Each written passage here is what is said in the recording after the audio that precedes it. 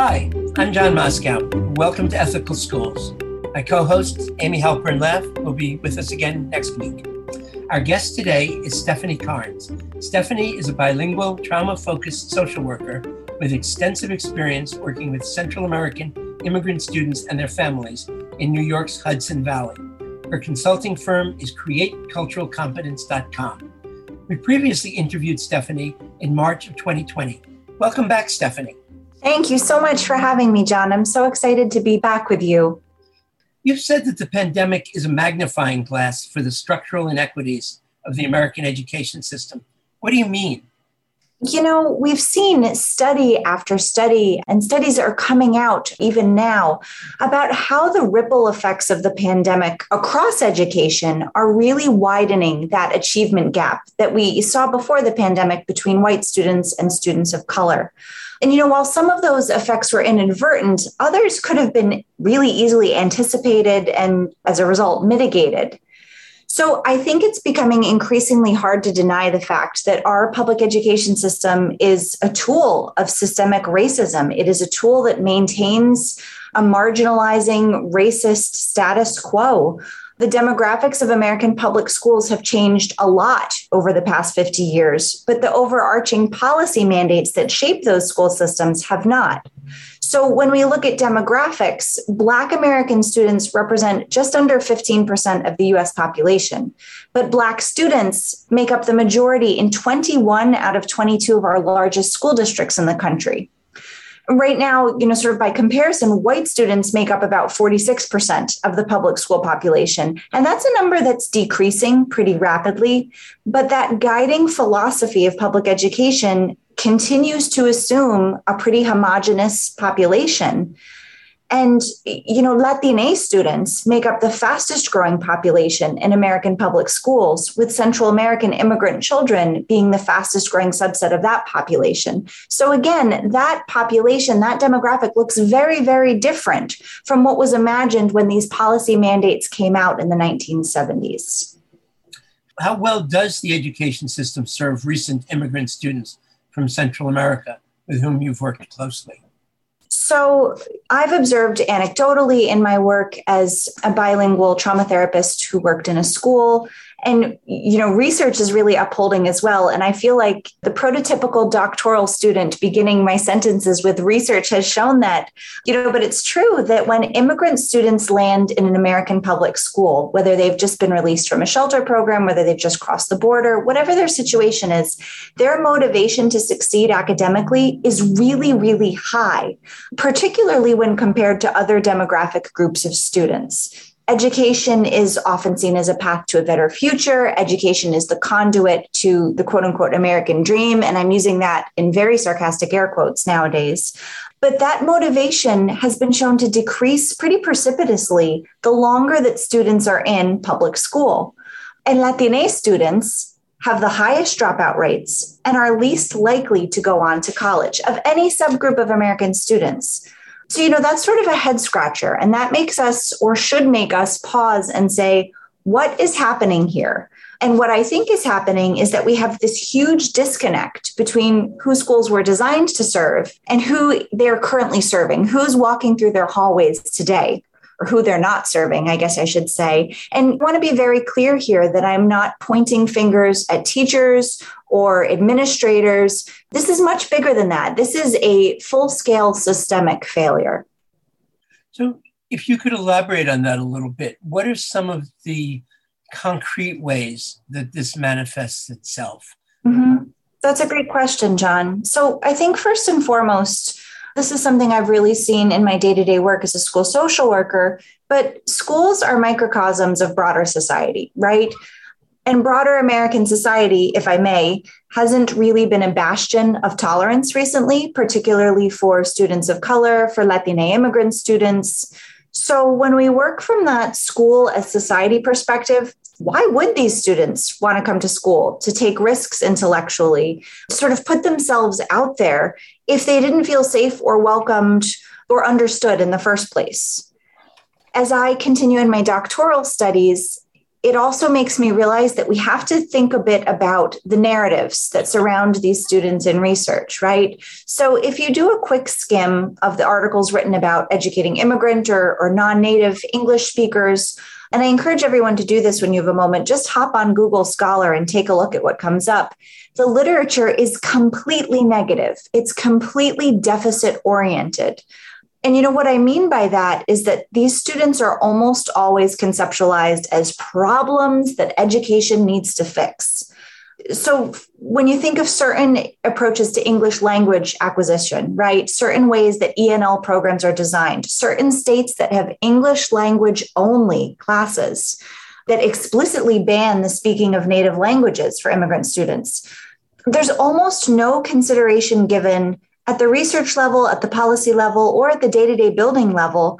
There's no consideration given to that incredible cultural wealth and those assets that are unique to immigrant students that I think ultimately enrich the learning environment for everyone, for the teachers, for the other students, for the staff, for the immigrant students themselves. These are enriching attributes that are just being totally overlooked. There seems to be also an overarching assumption made that the collective immigrant experience prior to coming to the US, wherever you are, is crummy. That all immigrant students are SIFE students, so students with limited or interrupted formal education, or just generally that the quality of education they receive in whatever home country they're coming from is lousy, is subpar. And in some cases, that's certainly true. You know, in some Central American countries, free public education stops at 5th grade. But I've also worked with immigrant students who've attended really prestigious private schools, who have far higher quality educational backgrounds than an inner city American student. I recall back to my work with a 17-year-old a few years back who earned her certification, and I have to get the terminology right, in social media marketing from a pre-college program in Guatemala City. So, you know, not only is this deficit-laden rhetoric really damaging, obviously, but it's also sometimes plain wrong. And that's something that needs to be addressed. While we're on the theme of assets, I just want to give you an example of some of the unique assets that these students bring to our schools and our communities. So in my consultancy, I'm very lucky in that I get to work with districts that want to better understand so that they can better serve their immigrant populations, their diverse populations, because all districts have diverse populations when you look below the surface. And this district that I'm thinking of right now is a really great proactive district that wants to do right by its immigrant students and happens to have a large and growing population of immigrant students. And this district had this super detailed strategic plan in which it described all of these ideal student characteristics upon graduation. So this is stuff like resilience, adaptability, flexibility, perseverance, what you would like your ideal high school graduate to possess in spades. And as I was reading this plan, it sort of smacked me between the eyes that there was one group of students in the district that already had this type of social emotional wealth, or these social emotional superpowers, if you will, really by virtue of their lived experiences and, you know, their ethnocultural backgrounds. And that population was the growing population of Guatemalan immigrants. So again, I just think there needs to be a wholesale reconceptualization around immigrant students and sort of what they mean for public education. Because when we allow ourselves to get sucked into that deficit-driven vortex, we completely miss the boat. You know, you hear a lot about diversity and inclusion. You hear a lot about cultural competence. We need more than cultural competence. We need more than inclusivity. What we need is an actual commitment to real, honest, critical reflection on these systemic failings. So what would be some things that, for example, a school district like you were just describing that wants to do the right thing, what would be some of the things that a district can do that makes students feel safe, that is not looking at students from a deficit orientation? What would you recommend? So, you know, I think districts have to first develop a nuanced understanding of what's going wrong. Because until you understand the scope of the problem, you can't really start putting solutions into place. So oftentimes we want to fix things. We want to be solutionists. And I think there's a real need to step back and say, okay, what is the experience of immigrant students right now in school? And what's really resonated with me and become very obvious from my experience as a school-based clinician is the phenomenon of identity trauma. So I recently conducted a study about the experiences of school social workers, particularly related to burnout, because I wanted to see if my experiences were an anomaly. And one of the questions that I asked about was the prevalence of trauma in caseloads, in school social worker caseloads. So has trauma increased, decreased, or remained the same in students throughout your career? And one school social worker responded, and this is a direct quote, "The education system has been a trauma-saturated environment for non-white students since it started." And I've heard very similar sentiments echoed from students of color, including immigrant students. So the impact of what I'm calling identity trauma, particularly for immigrant kids, immigrant students, is that they want to distance themselves from their cultures and languages and heritage so that they can be accepted by their peers in their new society, so that they don't have to feel othered. These are the kids that said to me, "Miss, please don't speak Spanish to me in the hallway." Or, and this is another direct quote, "I wish I was American because us Guatemalans are so backwards." And this is really heartbreaking, not just from a humanistic perspective, but because it highlights the ways in which kids, and I think particularly teenagers, internalize the xenophobia, the nativism, the political rhetoric, what they hear in the media, just this sort of toxic maligning of their identities on a regular basis. Teenagers, I think in particular, are really, really good at scanning their environment and sort of sussing out what people think of them and then adjusting and calibrating their behavior and their public personas accordingly. And that can be really damaging when what they're confronted with on a day-to-day basis is negative. And it's more than just heartbreaking, I think. We're starting to see some of the long-term effects of this type of identity trauma. Back to my favorite start of a sentence, research shows longitudinal outcomes in children who are immigrants. Children who are immigrants that are able to develop a bicultural identity have far better outcomes really across the board. So educational, mental health, physical health, acculturative stress. They all seem to do better when they can develop a bicultural identity. And a bicultural identity simply means being able to retain meaningful connections to their country of origin, to their culture of origin, to their heritage, as well as starting to connect with their new country and community.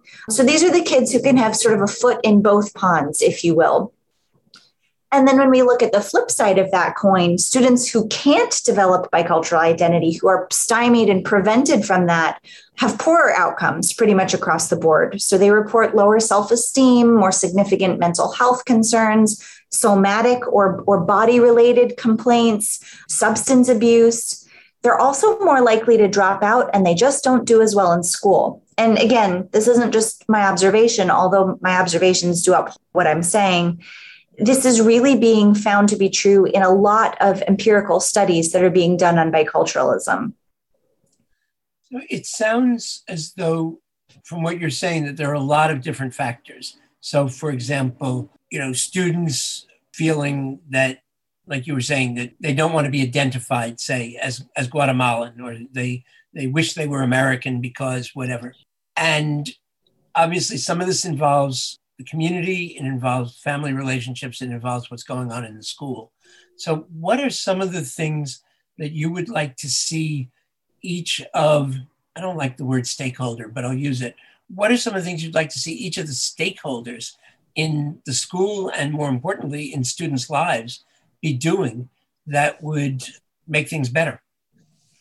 So unfortunately, John, when it comes to solutions, I find myself with far more questions than I do with answers. Because again, I think when there's a systemic failure, a systemic response is necessitated. I think as a society, we need to really think about, do we want our system to be oriented to those we used to serve? Or do we want our system to be responsive to the population that we increasingly serve?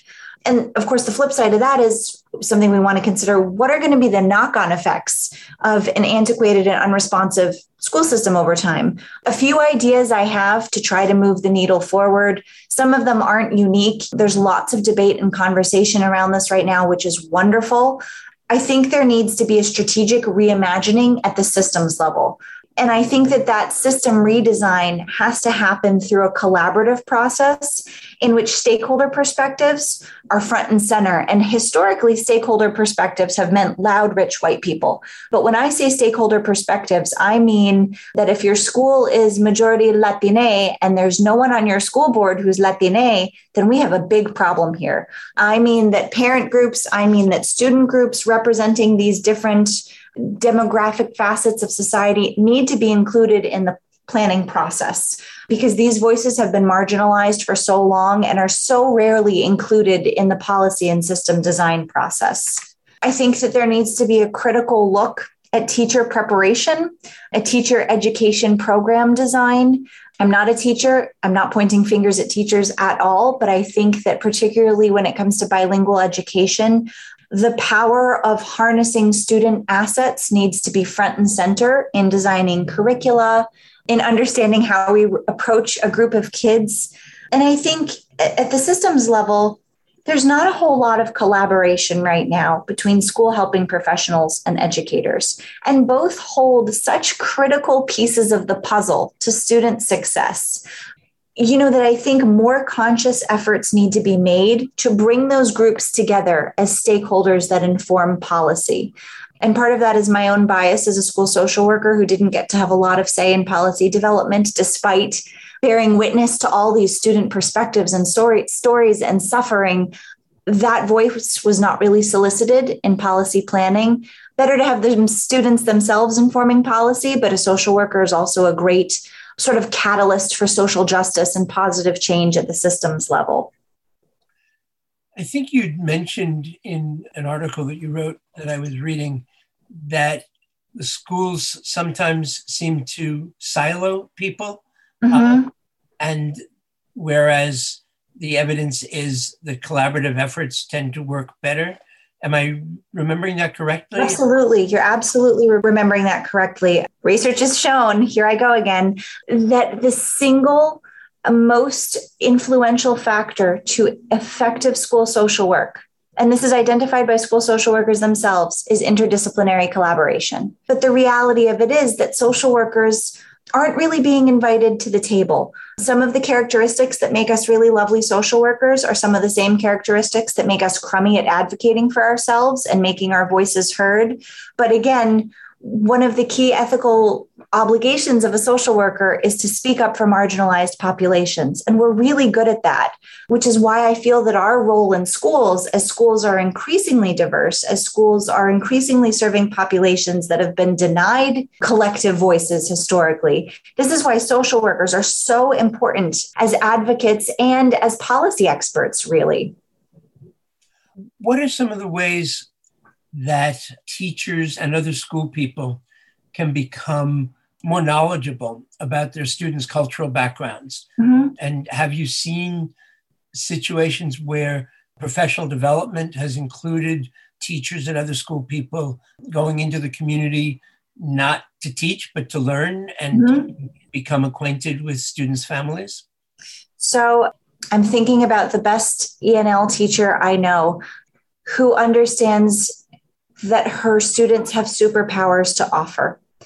And there's a relational piece there that comes before any academic knowledge, before any content delivery. Many immigrant students have been through a lot. And obviously, I'm saying this euphemistically, many immigrant students, particularly those from Central America, have been through hell, for whom a sense of safety has oftentimes been denied. The teacher has an opportunity from the moment the student walks through that door to begin creating a sense of physical and relational safety.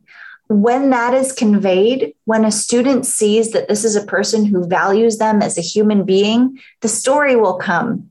The cultural education will come because the teacher will have already conveyed that they are receptive to that learning. They're receptive to stepping out of that teacher power dynamic, right? To stepping out of that traditional teacher as authority, student as learner on whom knowledge is bestowed at the teacher's whims. It equalizes the playing field of that power dynamic so that cultural education can go both ways in a really safe and affirming way. Are there similarities between the trauma experienced by immigrant students and non-immigrant BIPOC students? That's a wonderful question. And it's one that I, as a white female social worker, don't feel super comfortable answering because my work has predominantly been with Central American immigrant students. You know, there are certain common threads to all traumatic experiences. There are certain threads to resilience that are universal across groups that have endured hardship. I would imagine there are similarities, and I would look directly to resilience to find some of those similarities. In terms of students, I don't have a whole lot of expertise to contribute, but I'm currently analyzing data from this school social worker burnout study. And a really interesting finding, and stay tuned for more, is that BIPOC school social workers reported the lowest scores of burnout across the demographic groups of school social workers that we surveyed. So pair that with the comment I mentioned earlier that school systems have always been racist, invalidating, marginalizing systems for BIPOC folks. Combine that perspective with the lowest burnout levels. So here we are functioning in a traumatic system, yet we have the lowest levels of burnout. And that to me speaks very clearly to resilience, to race-driven resilience. I don't want to say too much on it because I haven't sort of pulled at that thread enough to speak competently on it, but I think it's very telling that our BIPOC school social work friends are seeming to find ways to survive the system in ways that white social workers have been less able to. And perhaps that's because BIPOC social workers have had to survive as BIPOC humans in an invalidating and racist and marginalizing society. That I don't know, but more to come. What you talked about a little bit about students who successfully develop a bicultural identity. Could you talk a little bit more about what does that look like? What is a bicultural identity? Sure. So a monocultural identity, to understand bicultural, we have to take a peek at monocultural. Monocultural identity would be an immigrant who either entirely abandons their connection to their heritage, to their ethnic identity of origin, wholesale and totality. Or the other end of that spectrum is someone who completely sort of withdraws into their community and culture of origin. So these are kids who maybe only speak Spanish, only sort of navigate in a Spanish-speaking community, don't really have connections to their society, their new host society. And that's understandable at the beginning, right? That's just part and parcel of acculturation. Bicultural identity, on the other hand, those are the kids who are able to speak English and speak Spanish. Those are the kids who are able to play for the school soccer team and still feel a sense of pride in their national soccer team back from Guatemala. And again, I'm being very reductive, but I want to sort of give a succinct overview of these concepts. Right. Are there things that you'd like to add that I haven't asked you about? Just sort of a caveat on this study that I'm presenting, I don't mean to speak for all white school social workers, nor do the perspectives of white or BIPOC social workers in my study represent the collective BIPOC or indeed school social worker experience. The study was about 172 school social workers around the country, and I'll be excited to share the full findings down the road. Yeah, following up on that then, what would be some of the ways that you'd like to see schools integrate school social workers more into the planning process and decision-making processes? That's such a great question. And what I think is really clogging the pipeline for interprofessional collaboration between school social workers and educators, school social workers and administrators is just role confusion. There are so many opinions and ideas about what is it that a school social worker actually does. And I think until that's clarified and until there's a common understanding, I think it's going to be really difficult to move forward. I think there's a lot of mistrust around the way social workers perceive administrators and their MOs. I think there's mistrust around maybe school social workers can sometimes be a little bit territorial. I know that I probably could. I think that space needs to be made for dialogue, first and foremost, because there is so much confusion and conflict around what it is actually that a school social worker does. And I think once that is cleared up and once there is that common understanding, then I think you can move on to your priorities, my priorities, and our shared priorities, and sort of moving forward in agenda setting in a way that is more collaborative. I mean, I can imagine just from what you're saying, there'd be a number of different ways of defining what the school social worker's role should be. What would you like to see it be? I mean, from your point of view, what would be an ideal role for the school social worker? This is a tricky one because most school social workers are tasked with providing special education related services. I was not. I was in a very unique host setting. I think that the school social worker is obviously considered someone who has clinical expertise, who supports student academic outcomes by facilitating well-being. And I would love for school social workers to be viewed as the experts on student mental health and the challenges, the socioeconomic challenges, the societal challenges that students face. Because if we're making educational policy without considering those factors, implementation is going to be really challenging. Thank you, Stephanie Carnes. Thanks so much, John. And thank you, listeners. If you enjoyed this podcast, please share it with a friend or colleague, subscribe wherever you get your podcasts, and give us a rating or a review, because this helps other people to find the show. Check out our website, ethicalschools.org, for more episodes and articles, and to subscribe to our monthly emails. We post annotated transcripts of our interviews to make them easy to use in workshops or classes. We work with consultants to offer customized social emotional learning, SEL, programs focusing on ethics for schools and youth programs in the New York City and San Francisco Bay areas. Contact us at hosts@ethicalschools.org. We're on Facebook, Instagram, and Twitter at Ethical Schools. Our editor and social media manager is Amanda Denchi. Until next week.